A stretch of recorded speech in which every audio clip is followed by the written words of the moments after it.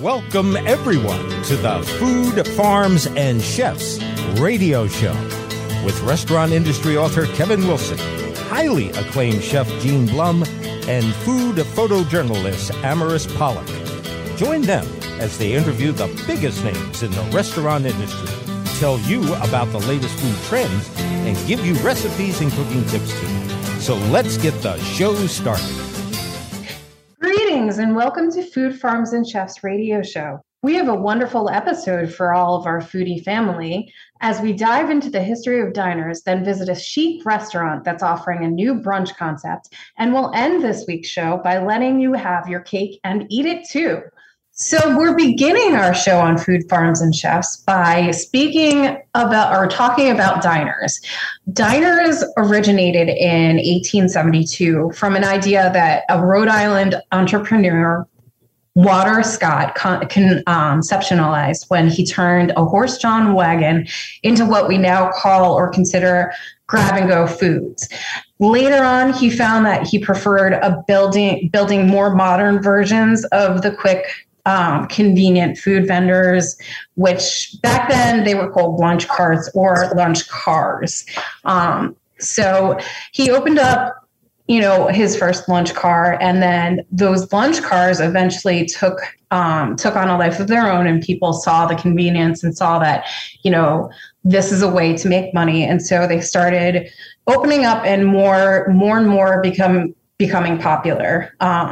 Until it became a prefabricated thing in factories where they were converting rail cars with, or like almost like a mobile home kind of style concept, because the rail cars or the diners were very narrow and could fit in a small space. And then there were three major companies that manufactured them: the Worcester Company, the Worcester Lunch Car Company, the Tierney, and the Mahoney. We've seen diners become more popular, since then, and they offer numerous hot meals and are inexpensive. And up until more recent, they, were available 24 hours. But this was all based on Jerry Mahoney's first ever stationary diner in 1913. And then years later down the road, in the 1970s, the diners visually started becoming more and more like we see them today. Granted, a lot of times the diners have been modernized. Companies have gone in and modernized it, renovated them to look more updated. But you do still find some of the diners that are kind of throwback to the 1970s when they were more popular, and you could see them when they started, entering into television shows like like Happy Days, or, into movies where you see Harry Met Sally, or, Pulp Fiction. Then, to date, the number one state that has the most diners in all of the U.S. is the state of New Jersey. New Jersey is synonymous with diners. And, but the oldest, the most historic diner is actually found in a town in Rhode Island, Port of Rhode Island, called the White Horse Tavern, and it is also a nationally recognized historical landmark. Now, I'm saying all of this to all of you because we love diners. I love diners. Gene loves diners. And we wanted to just bring up some of the diners that we've seen, that we've been to, and that we've enjoyed to all of you. So, Gene, why don't you get us started and let our listeners know, what are some of the diners that you've gone to that you enjoy? Well, to start with, I absolutely love the White Horse in Rhode Island. It's an absolutely fabulous place. It is a destination. If you're heading up that way, well worth stopping in just to go there and to be part of that history and to experience it and just to look around and, see the landmarks there and everything that comes with that. Well worth that trip. There are some great, great diners in the Philadelphia region, South Jersey region. And as you said, New Jersey is certainly the hot spot for them. There's some amazing diners. I grew up, my family had a diner on the boardwalk in New Jersey, in Seaside Heights, New Jersey. It was called the Whistle Stop. It was a diner concept. It looked like two railroad cars. One was the kitchen, one was the dining area. Just a phenomenal way to grow up, cut my teeth, learning to wash dishes at, age 8, kind of violation of all those child labor laws, but absolutely lovely way to grow up and experience that. And there are so many great things about diners. I mean, you can go so many different ways, from the big Greek diners where, you have 700 items on the menu. It's just fabulous. To, the little specialty places where, Flo is your waitress and she's been there for 40 years and, you work. I learned to cook breakfast in a diner, and I learned to cook from an elderly woman, Bessie, God bless her. When the guests walked in, she saw them walked in, knew what they were having for breakfast, and it was at their table when they were sitting down after they said good morning and bought their newspaper. So, there's those memories that are so strong. And that's what I think diners really touch on, the memories, the nostalgia, that wonderful comfort feeling that we all like so much. So before we go any further, I'll talk a little bit about some of my favorite diners in the New Jersey area. And I'm not going to do these in any particular order way, but I'm going to say that the first one I'm going to talk about is my favorite in New Jersey, and that is the Vincenttown Diner. Right there, just a fabulous little place. You walk in, you're made to feel so welcome, and they can do it one or two ways. If you're kind of grumpy in the morning, they will tell you straight out you're miserable. And I love that. They're real honest about that. But, you're happy and cheerful. A lot of family works there. It's just a really wonderful place. So the Vincenttown Diner in New Jersey. Another one in Williamstown, New Jersey, Gates Diner. Absolutely fabulous. Gates. I know, Ambrose, I'm touching on some of the places in your neck of the woods. So, you can chime in at any time. If you go just sits down the pike, you get the Whitman Diner in Blackwood. Another really, really great place to go to. If you head over towards Glassboro University, or, no longer Glassboro, but if you head over to Glassboro, New Jersey, you get the Monarch Diner, which is another classic, great comfort food place. And this is coming from a foodie, And then lastly, in Clementon, I love the Lamppost. The Lamppost Diner, also, really popular with some of my culinary people over in Jersey. Rocco Galelli has been on the show. Chef Nate, they're all big fans of, these same few diners. Great places to go and have a business meeting and just relax and be among friends. And, they make you feel about family. But if we come over to the Philadelphia side, there are some great ones. So really, really classic place that no one knows about. It's on 735 South 10th Street. It is a classic, no frills diner called Morning Glory. And it's only a small little place, but man, the food there is absolutely phenomenal. Diners are one of those places too, and I am a diner gambler. I do things at diners that, my wife and family shake heads at, like I'll order liver and onions at a diner. And that's a pretty gutsy move. You just, it's not the same as ordering it from, a big name restaurant. So, liver and onions is one of my mainstays at diners. A French onion soup always, just little things like that we all tie into. But if you come into Philadelphia, the, round the clock staple, the mainstay in Philadelphia, the Oregon Diner. And I know that people are going to give me others and, this and that, but the Oregon Diner is just really that mainstay place that's been there forever on, Oregon Avenue in Philadelphia. But if you want to get a little nostalgia plus, a little bit of, movie insight, you can go over to the Lanark. In Delaware County, that was made famous by, Silver Linings Playbook, where, they filmed there. You can sit in that particular booth, be part of that whole trivia, and they have absolutely great food. And then if you come into Philadelphia, a little bit this way towards Germantown Avenue up that way, you come up to Ridge Avenue, and at 6035 Ridge Avenue, you have Bob's Diner.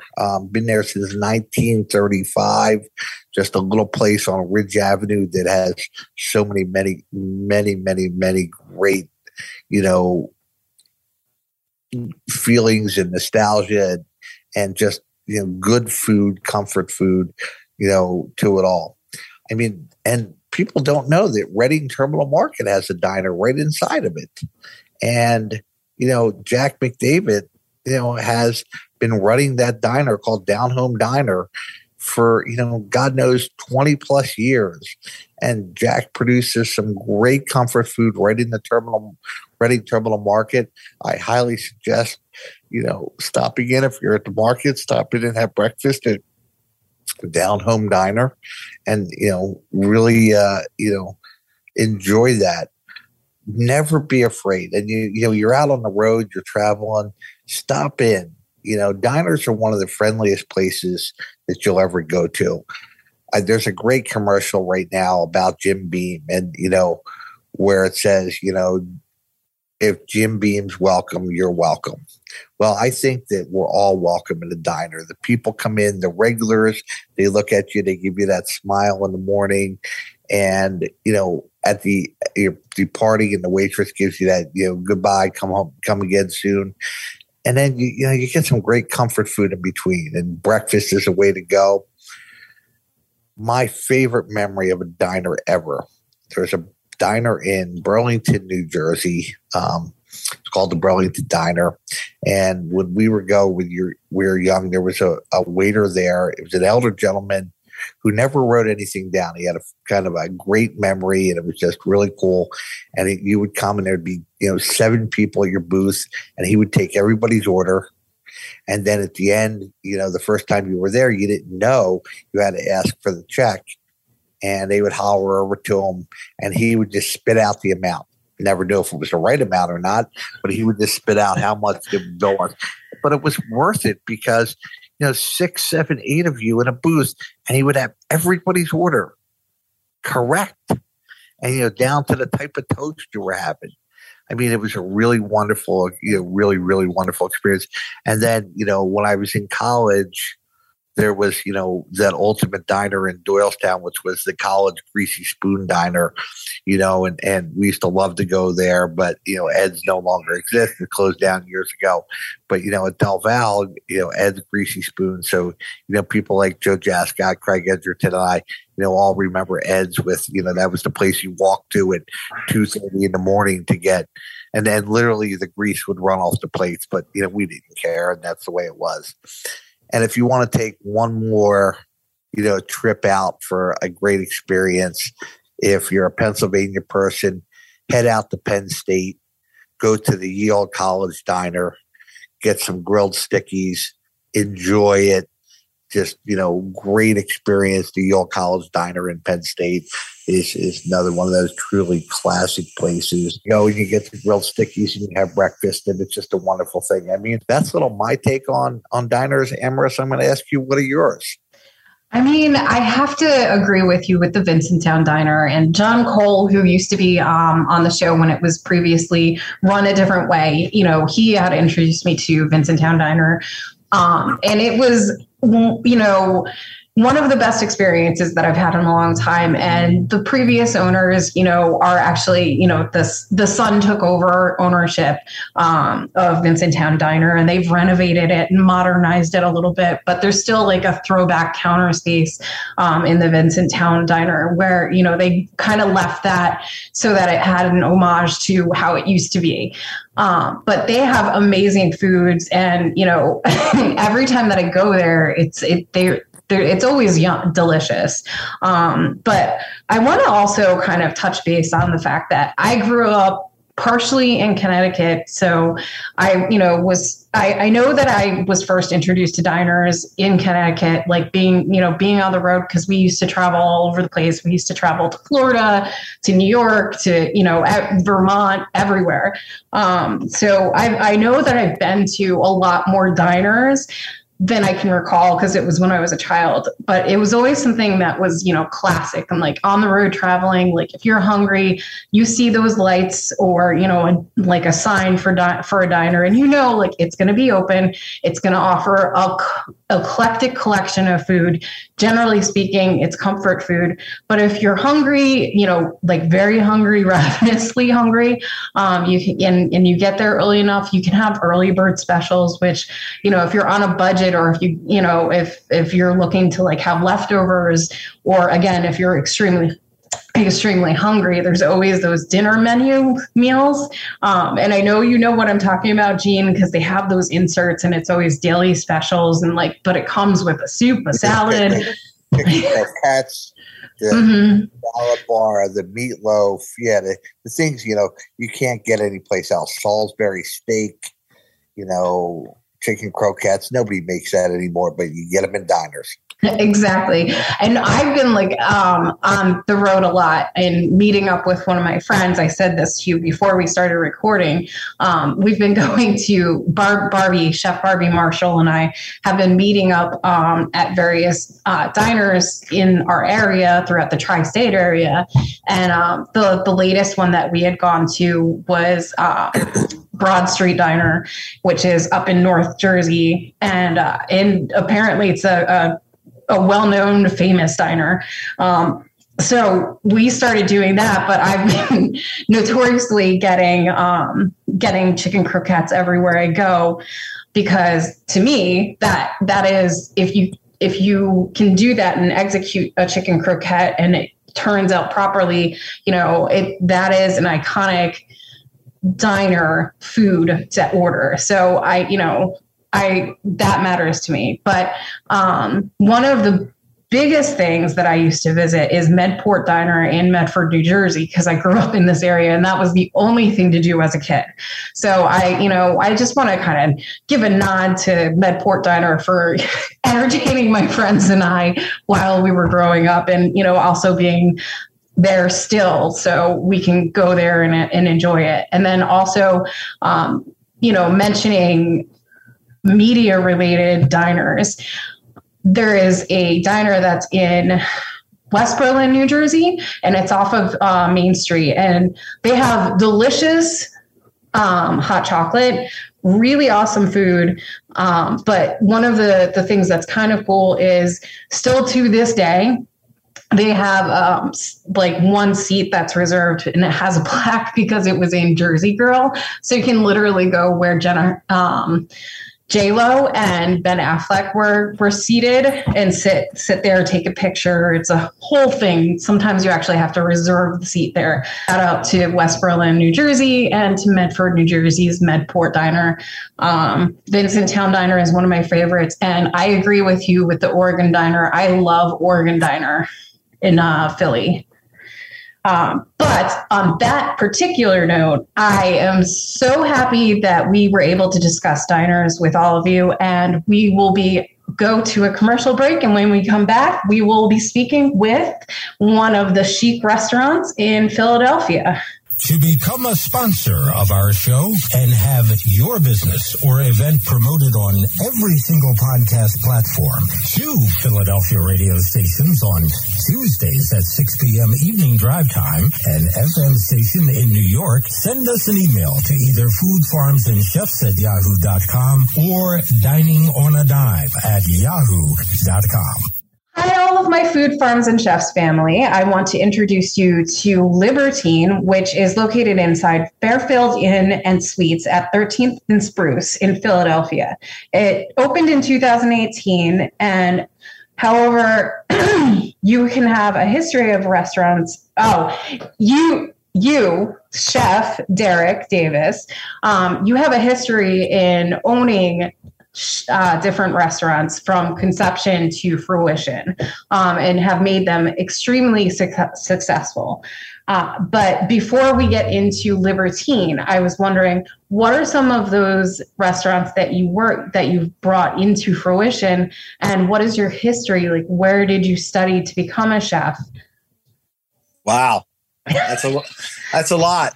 I know. Well, first of all, my first job was at 12 years old at the corner of 13th and Market. It was a place called Hoagie City. And they had like 9 stores across the city. And I learned a bunch of things there. But I always wanted to be a chef. I always loved working with food. And I always liked controlling the whole situation too, from the music that's played in the restaurant to the server, what they're wearing, the style of service, even the plates we use. So, yeah, so I've actually conceptualized, designed, built probably about 15 restaurants in my long career. My first one that was any major success was called Sonoma, and that was in Manayunk on Main Street. And from there, we opened up 4 others on Main Street. And, that was the roaring 90s. And, life was really good.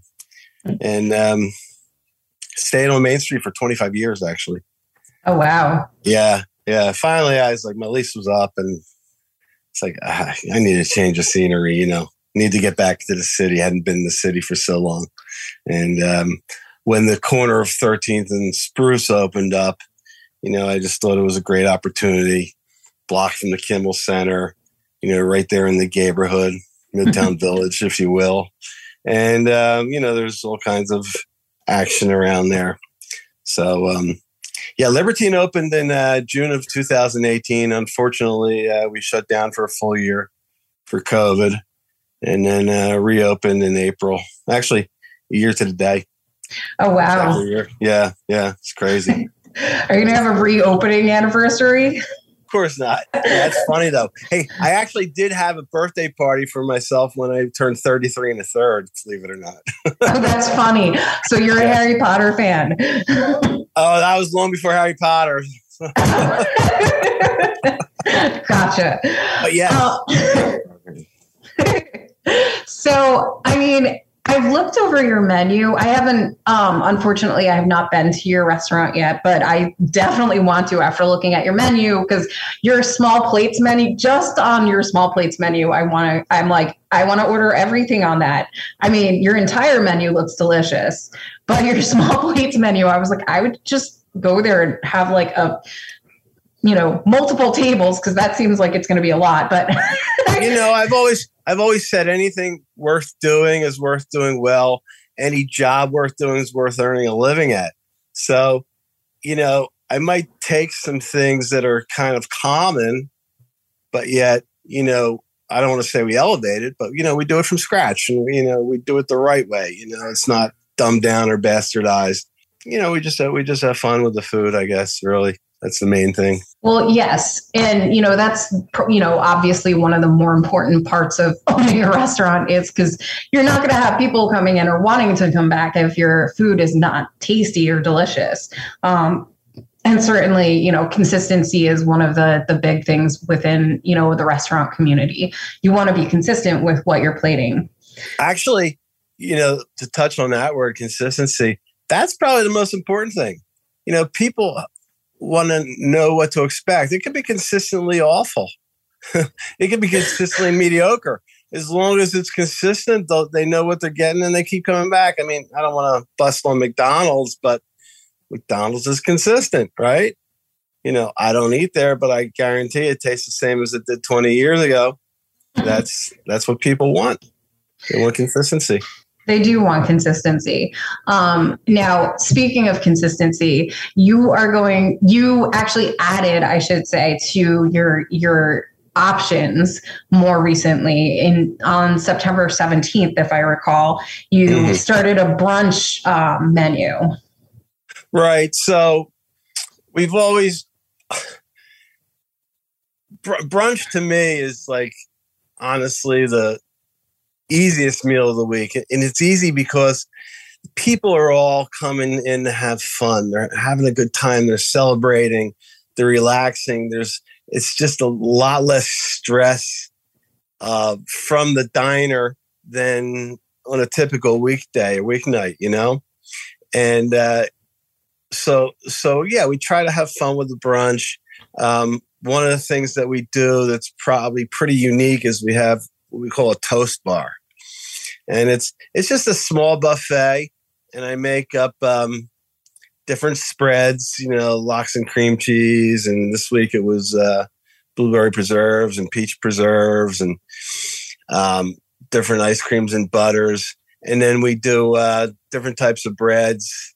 There's always like a sourdough and a whole wheat. I make bialy by hand every week. And bialy is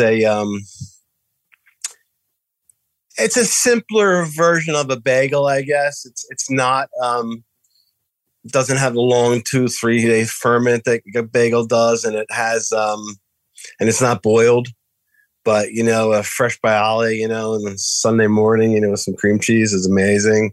And then I do, you know, handmade bagels also. It's funny, you know, one of my favorite jobs as a kid, I worked in a bagel bakery. And I loved it because it was just so physical and sweat, and, you know, you had to move fast. But the least common bagel for years and years was the everything bagel. and now all of a sudden you can't keep them in stock. The everything bagel is like what everyone wants. You know, I mean, God, you know, even Trader Joe's now sells everything bagel spice, you know, but my favorite's always been the sesame bagel. I always did like everything bagels, but, you know, yeah, so that's the toast bar. That's pretty cool, you know, so people place their order and they, you know, get to go over there and get what they want, start snacking, you know, while their eggs are being cooked or whatever. So, yeah, you know, it's just an easy, fun, stress-free kind of a day. And I agree. You know, weekends are always typically, unless if you're working it, are going to be an easy stress-free day. But I want to also add in, you know, that you are giving back, because you mentioned that you're in the neighborhood area of Philadelphia. So for our listeners, you know, obviously this pertains to an area of the city where, you know, every city has different sections there, you know, and like an Italian market, like, you know, that's in South Philly. This is the neighborhood area. And, you know, there's usually an upswing in trendy restaurants there, but you are going to be utilizing September and October to give back to one of the local organizations. So do you want to let our listeners know about that? Yeah, well, the William Way, it's right up the street from us, a half a block. And they do all kinds of great programs. You know, there's sports leagues there, there's counseling, there's family stuff. And, you know, obviously it caters to the LGBTQ community and whatever other letters. But, yeah, so, you know, we do, obviously we're part of the community, whereas we do a lot of business with the folks that live in our neighborhood. And, you know, my God, you know, it's just a natural that we would partner with them. Yeah, to give back to the community. So in what other ways and what other things do you offer or give back to the community that you reside in, your restaurant resides in? Well, actually, so I said the William Way is a half a block from us. A block from us is the Wilma Theater. And we also do a sponsorship with them. You know, because again, the theater community is real important. You know, we're right at the Avenue of the Arts. The University Arts is right next door to us also. So, you know, that's always a big one. And, you know, I've always been involved with the hunger charities also, you know, for years and years. It just always boggled my mind. A country as rich as ours, you know, we still have hungry people. We still have people living on the streets, and that's just mind-boggling that we had that situation, but nevertheless, we do what we got to do. There's actually half a block past the Wilma Center is the Broad Street Ministries, and I've dropped off clothing to them. I've dropped off, bags of socks because the people living on the streets like socks. So we do what we do, but we're quiet about it. There's no reason to promote it. I mean, yeah.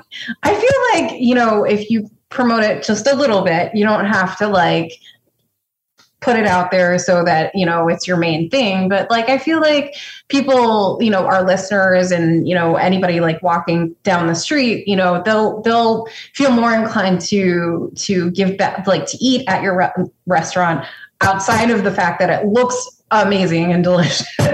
Yeah. Well, obviously, I mean, there's, of course, but yeah, the obvious thing is that it, looks nice and it's inviting, and, our motto, includes the word hospitality, fine hospitality.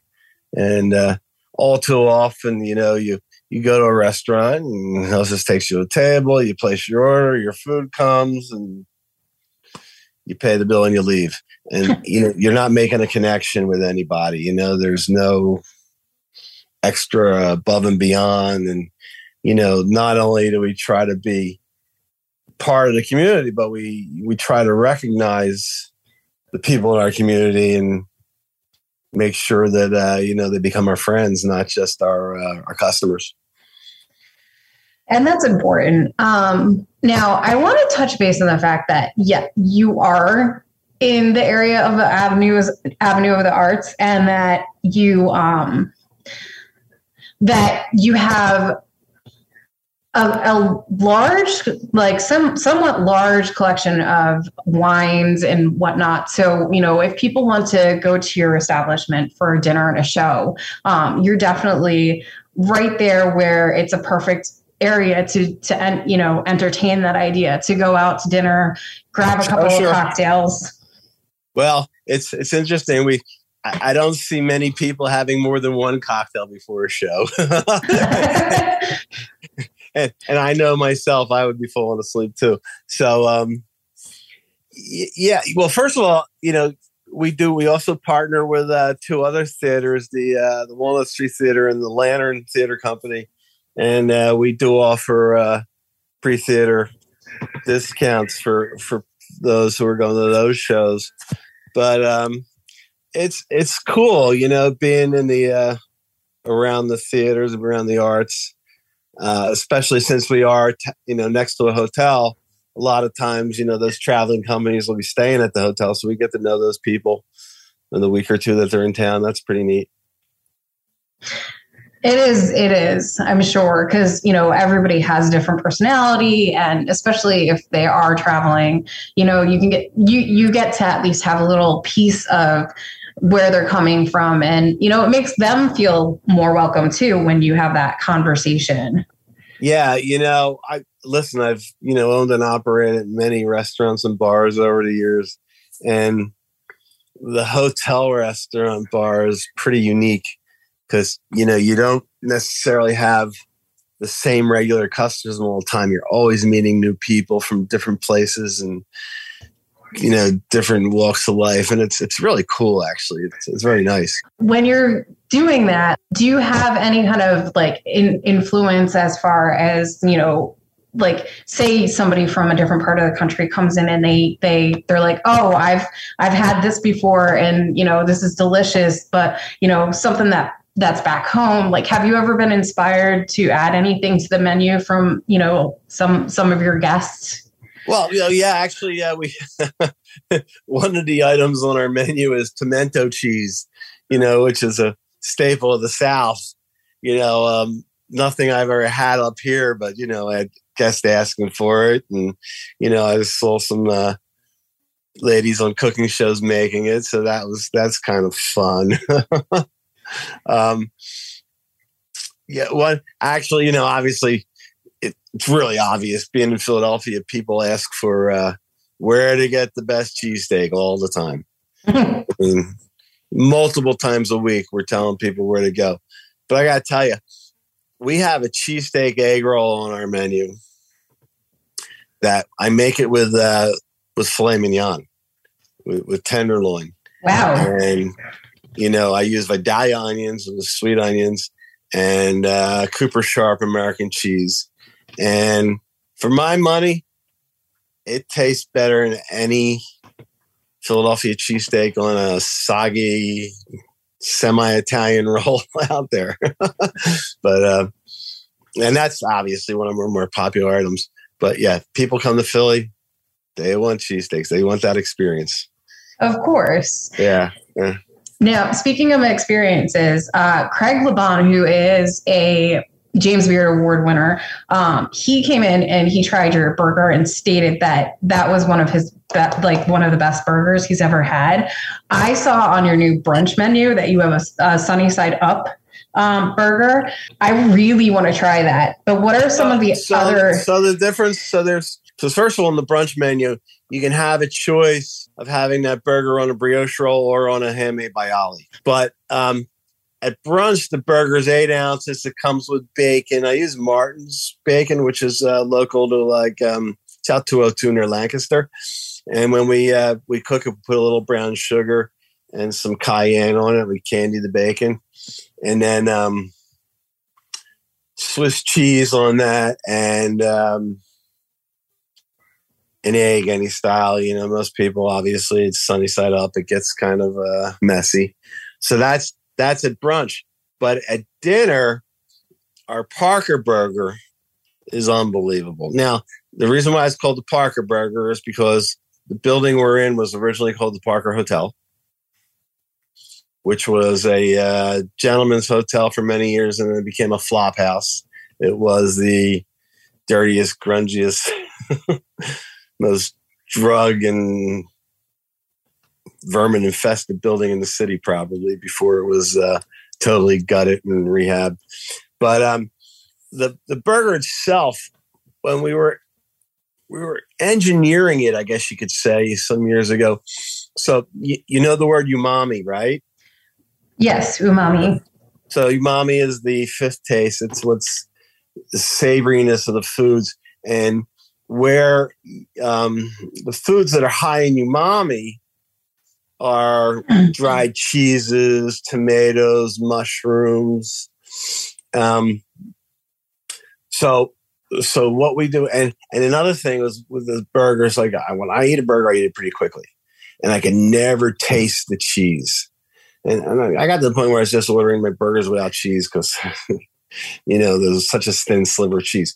So we start with 10 ounces of beef that is not really worked too hard.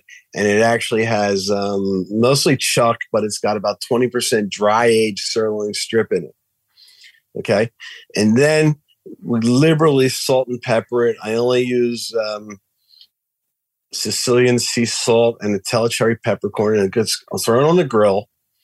Now, you never push down on a burger on the grill, right? Because you push out the juices. So you just want it to sit. So first of all, that Maillard reaction that you get by charring something on this grill is your first moment where you're bringing umami into the sandwich.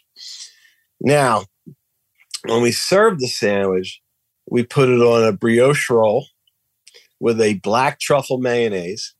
So the black truffle gives it some more umami. Yes. We do a dry roasted Roma tomato. We concentrate the flavor of that, a little garlic and basil on that. And then we top it with fried onions that are soaked in buttermilk and dredged in cornstarch. And all these things bring more umami to it. Yes. Now that sounds absolutely delicious, but unfortunately we are out of time. So can you let our listeners know where they can get that burger? And sure. Where they can. Well, Libertine's right at the corner of 13th and Spruce.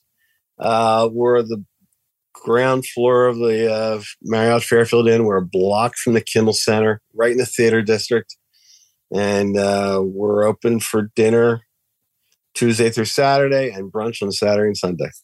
All right, Chef Derek Davis, thank you so much for joining us on Food Farms and Chefs. And we will be right back after this short break.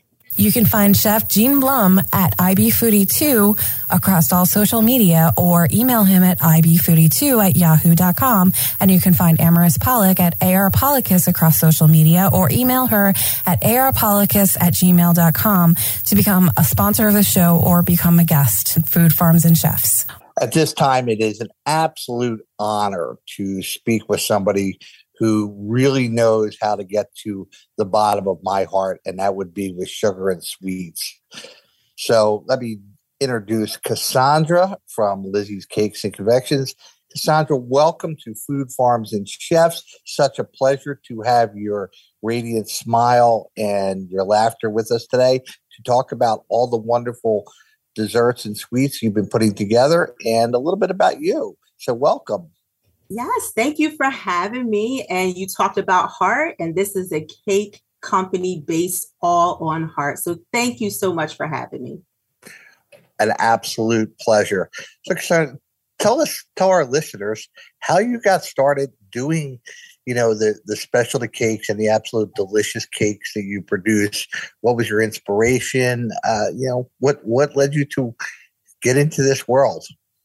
So I call myself a homegrown baker. I'm not self-taught because I learned at the hip of my mother, Lizzie. And so she is really the muse for this company, Lizzie's Love Cakes.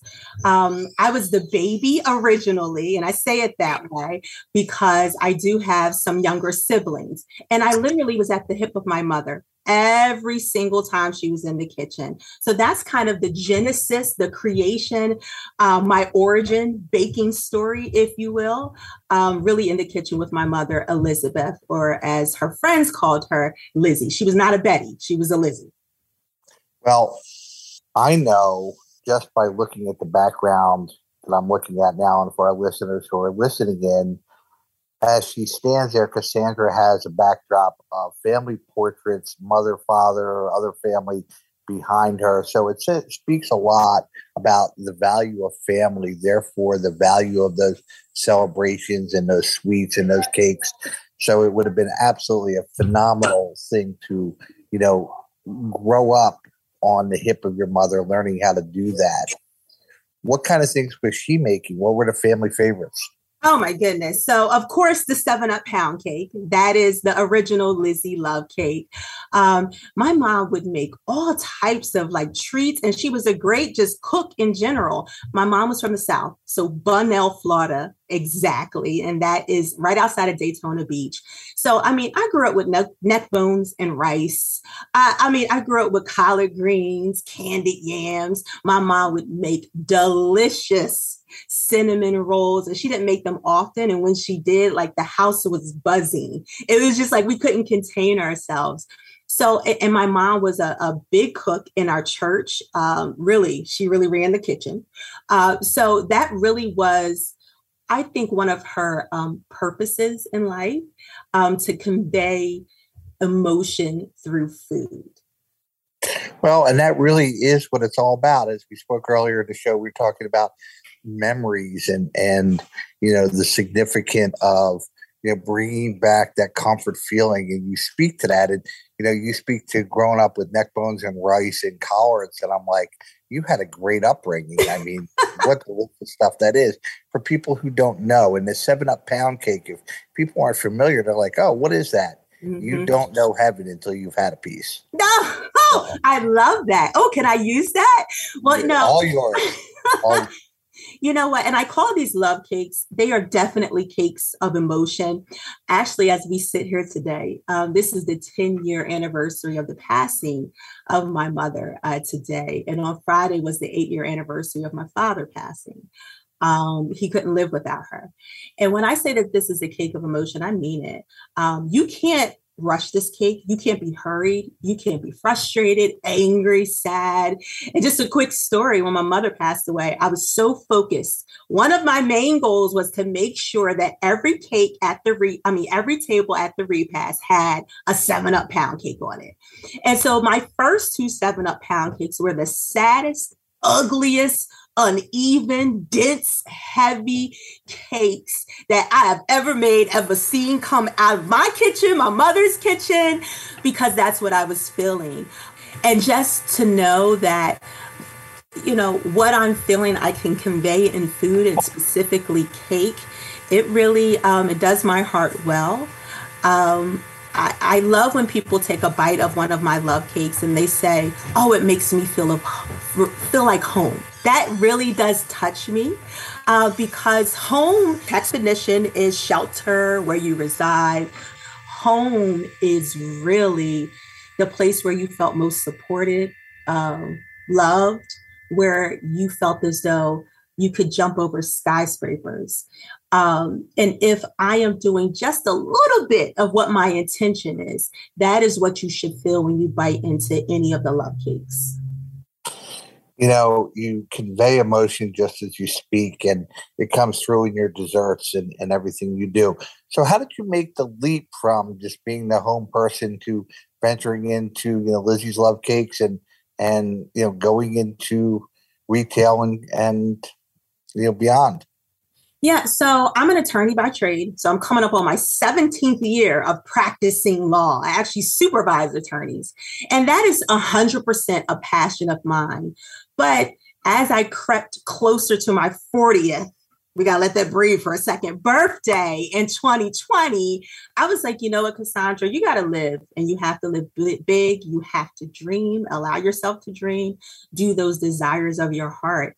And so the pandemic sat me still because I'm involved in way too many things. I have 2 girls, just way too many things.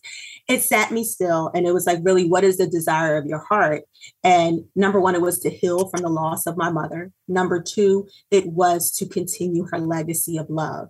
And really, my husband pushed me. He's like, Cassandra, I think you should do this. So that is another layer of my cake origin story. I don't know why I'm going with this origin story theme. I'm a Marvel person. It's like a thing.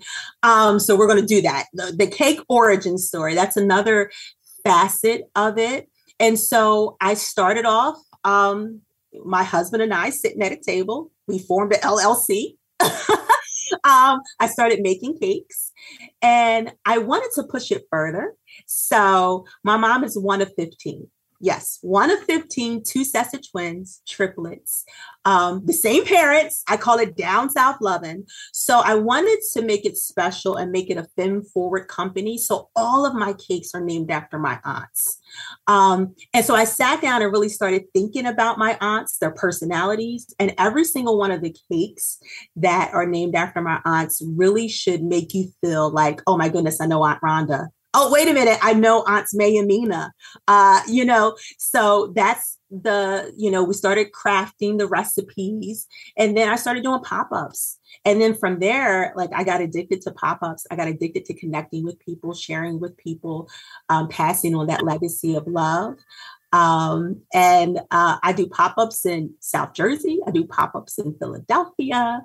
I do private parties now. I have little love bites. I'm getting real cute as I continue on with my business. So as I grow forward, one of my goals is to have my own commercial kitchen space. Right now, I'm in a commissary kitchen out of Haddon Township. So that is one of the goals.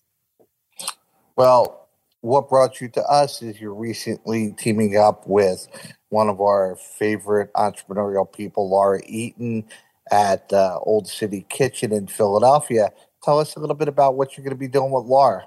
Yes. Isn't Laura a ball of fire? Oh, my goodness. I'm so glad that we connected. So this Friday, September 30th, I'm teaching a baking class, and I took it a step further and created a special recipe. So this will be the first time we're bringing out this recipe. It is after my paternal grandmother, Ethelyn Nance.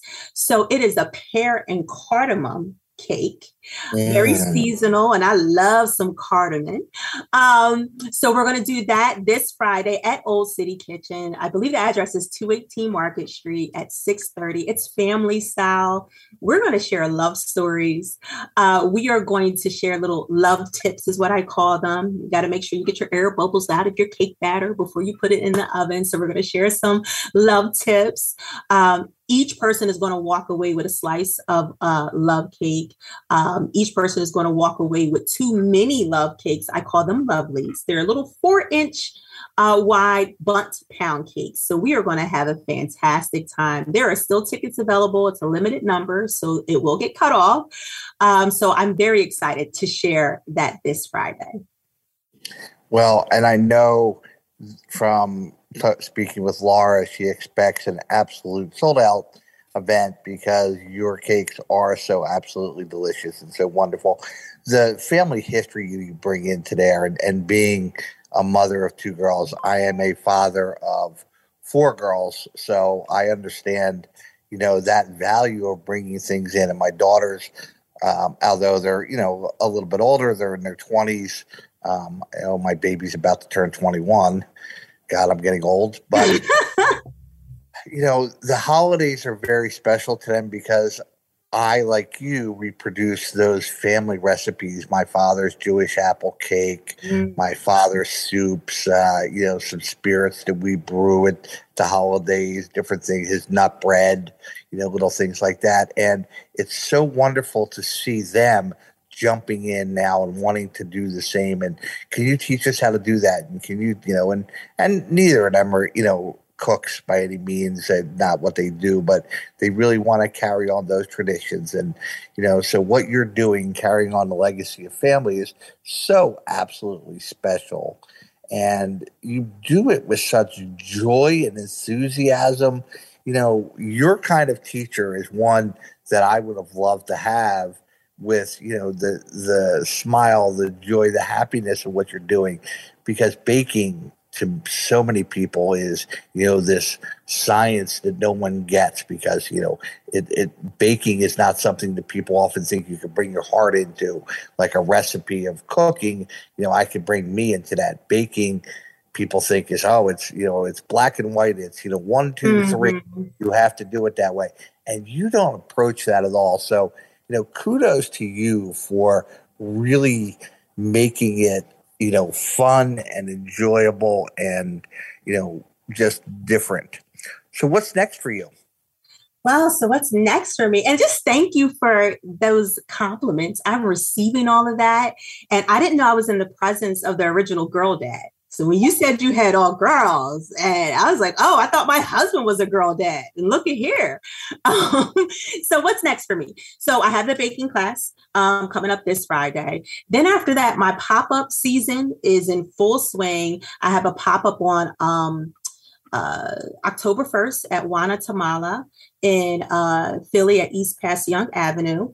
And then the following week, October 8th, I have a pop-up. I'm calling it my homecoming pop-up. I'm from Norristown, Pennsylvania, born and raised, educated in the Norristown Area School District. I am doing a pop-up at ShopRite in East Norton in my old stomping ground. So I'm very, very excited about that. And then the holiday season, it gets kind of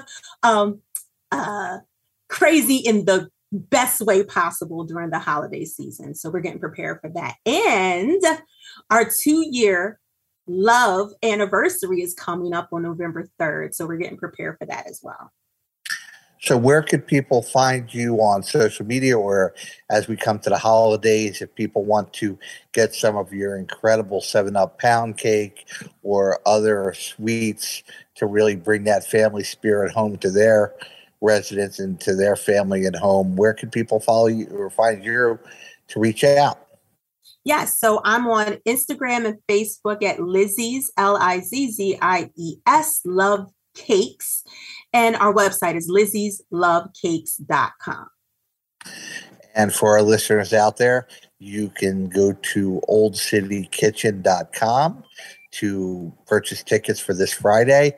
I assure you, you will not be disappointed. What you're going to leave with and what you're going to learn that day is going to be an incredible experience coming into the holiday season, coming up to Thanksgiving and Christmas, and you will not be disappointed. So go online to oldcitykitchen.com.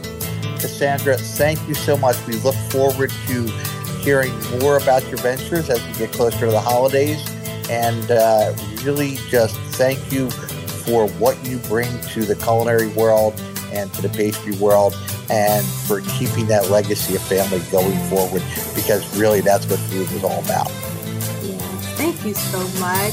I'm honored, and thank you for extending your platform to me. And you keep on connecting with people, drawing out their stories, motivating them, because this was a huge motivation for me. So thank you so much. All right. Our pleasure. Thank you so much, Cassandra. And for everyone, you can tune in to Food Farms and Chefs by researching it on your favorite streaming platform, or by tuning in at WWDB at 860 on Tuesdays at 6 p.m. Or on Fridays, you can go to 1037 WMLD at 1 p.m. Gene? You can find me across social media at Gene Blum or IBFoodie2, or you can email me directly at IBFOODIE2@yahoo.com. Everyone have a great week. Enjoy, and hope to see you all at Old City Kitchen on Friday.